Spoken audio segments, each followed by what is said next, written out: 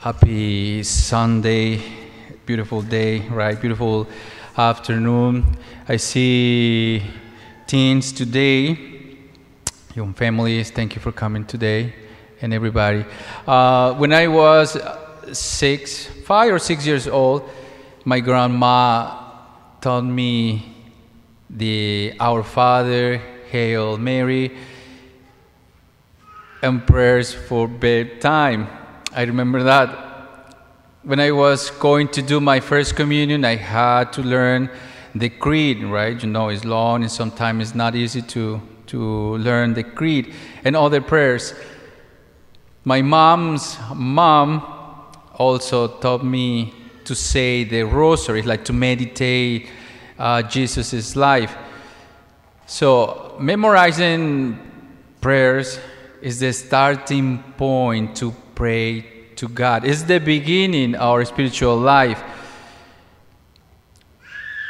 And I remember when I was 10 years old, my grandma used to visit different houses to pray. It was like a group of ladies to go different houses and to pray in a spontaneous way. And one day, they told me, think of a friendship.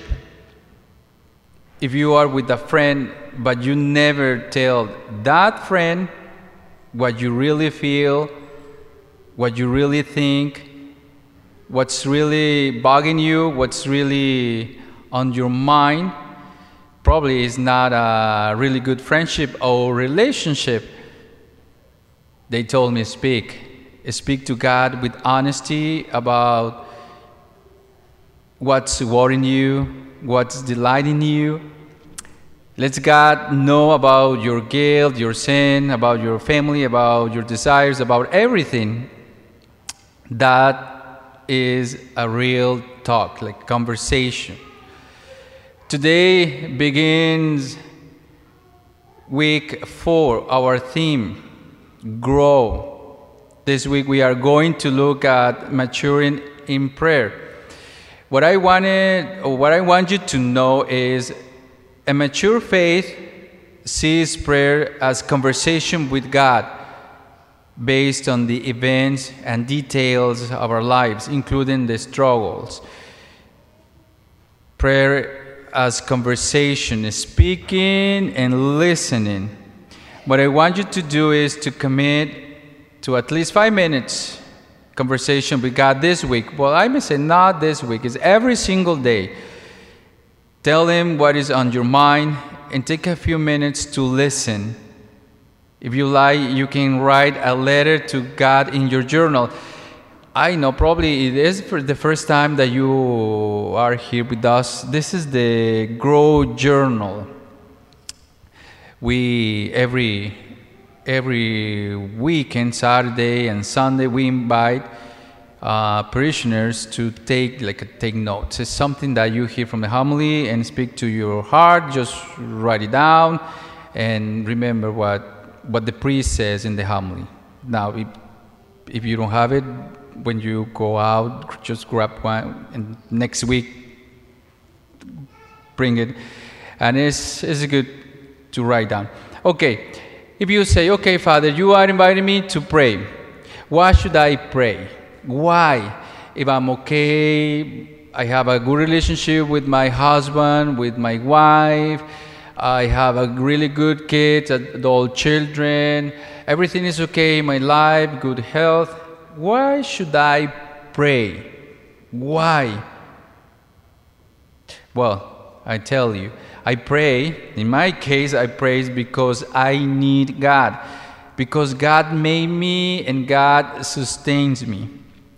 God is my creator. I'm going to give you 2 beautiful passages from the Bible, Old Testament, to see this. Psalm 139 says, truly you have formed my inmost being. You knit me in my mother's womb. I give you thanks that I am fearfully, wonderfully made. Wonderful are your works.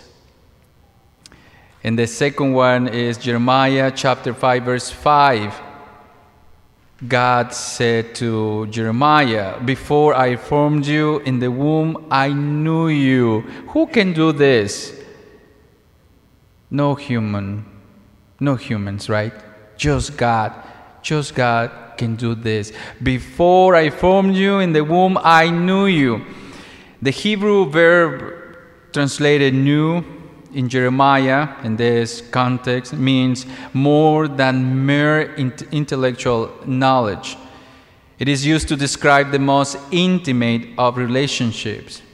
Before Jeremiah was conceived in his mother's womb, the Lord was thinking about him in the most profoundly personal way. Okay, the most important conviction I want to share with you is that prayer is a personal response to God's loving presence. Simply to acknowledge it, acknowledge that presence. This means that God first makes himself present to us. That experience, just to recognize God's presence in my life, that experience in itself is profound prayer. It is fruitful prayer. This is a genuine opening up to God who communicates himself to us if we only give him the opportunity.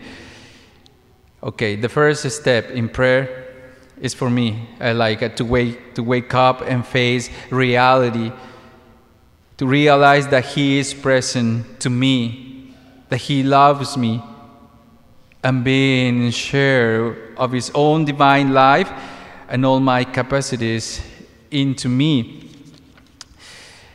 Okay, once we realize God is to you, what he does for us, and how much he loves us, the only polite, obvious, and spontaneous response is to say, thank you, God, for your presence. If a person is very good to me and unselfish and financially supports me, but I don't know him or her or them, I cannot respond to his goodness and love. But if I find out that my support is coming from him, that many good things which make my life better are coming from him, personally, uniquely to me, it's one thing when I begin to realize and acknowledge it. All right, the first step is to acknowledge God's presence. The second is to thank him. The third is loving response. When we say, I love you, God, implies that we first become aware that he first loves us. All growth in prayer is rooted in our conviction that God is present, always present to us, that his presence is personal, loving, and provident, that God is and wants more and more to be our Father, and that is like every good father. God wants to speak and communicate with us. That's his goal every single day. He keeps trying to speak to us through all the experience of our lives, through his church, through his living word in sacred scripture, through his eternal word, Jesus Christ, in the Eucharist as well. In prayer, this is really good, okay? In prayer, we should be attentive to God in all things rather than trying to get God to do what you want him to do. Prayer is a conversation with God and requires honesty. Just remember this, requires honesty. For that relationship to grow, you've got to share what's going on. I'm going to give you some examples. Probably say, okay, it doesn't apply to me or whatever. But if you know so much, just think about it and pray for them.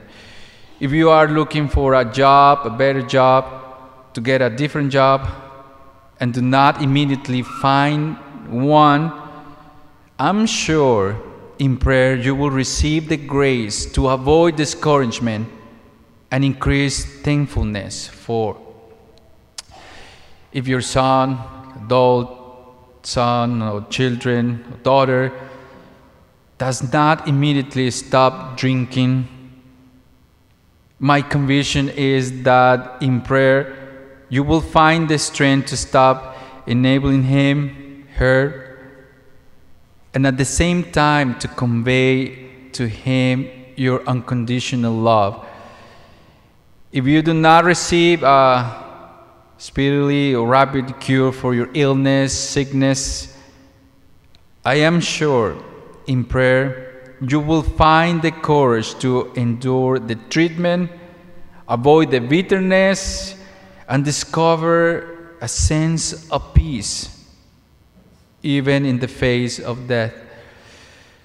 All right, why I'm saying this, it's best to talk to God about it. Whatever difficulty, problem is, right, whatever. In the case of Habakkuk, that's what Habakkuk did.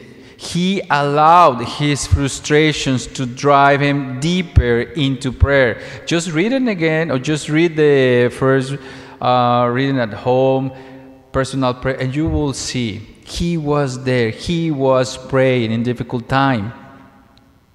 Now, I'm going to conclude my homily with this. May I make some practical suggestions? Take the time every day to converse with God. At least 5 minutes to 10, right? If you want to pray more, oh, that will be great. Find a private spot where you can be alone with God. Respond to God's presence. If you have your Bible as well, you open the Bible, read your favorite passage from the Bible, and pray to God. Friends, when we pray, we grow in faith. In today's gospel, the apostle says to Jesus, increase our faith. And it's it's powerful. Increase our faith. 3 words. But it was powerful to say this to God, increase my faith. And I would like to say this in my personal prayer.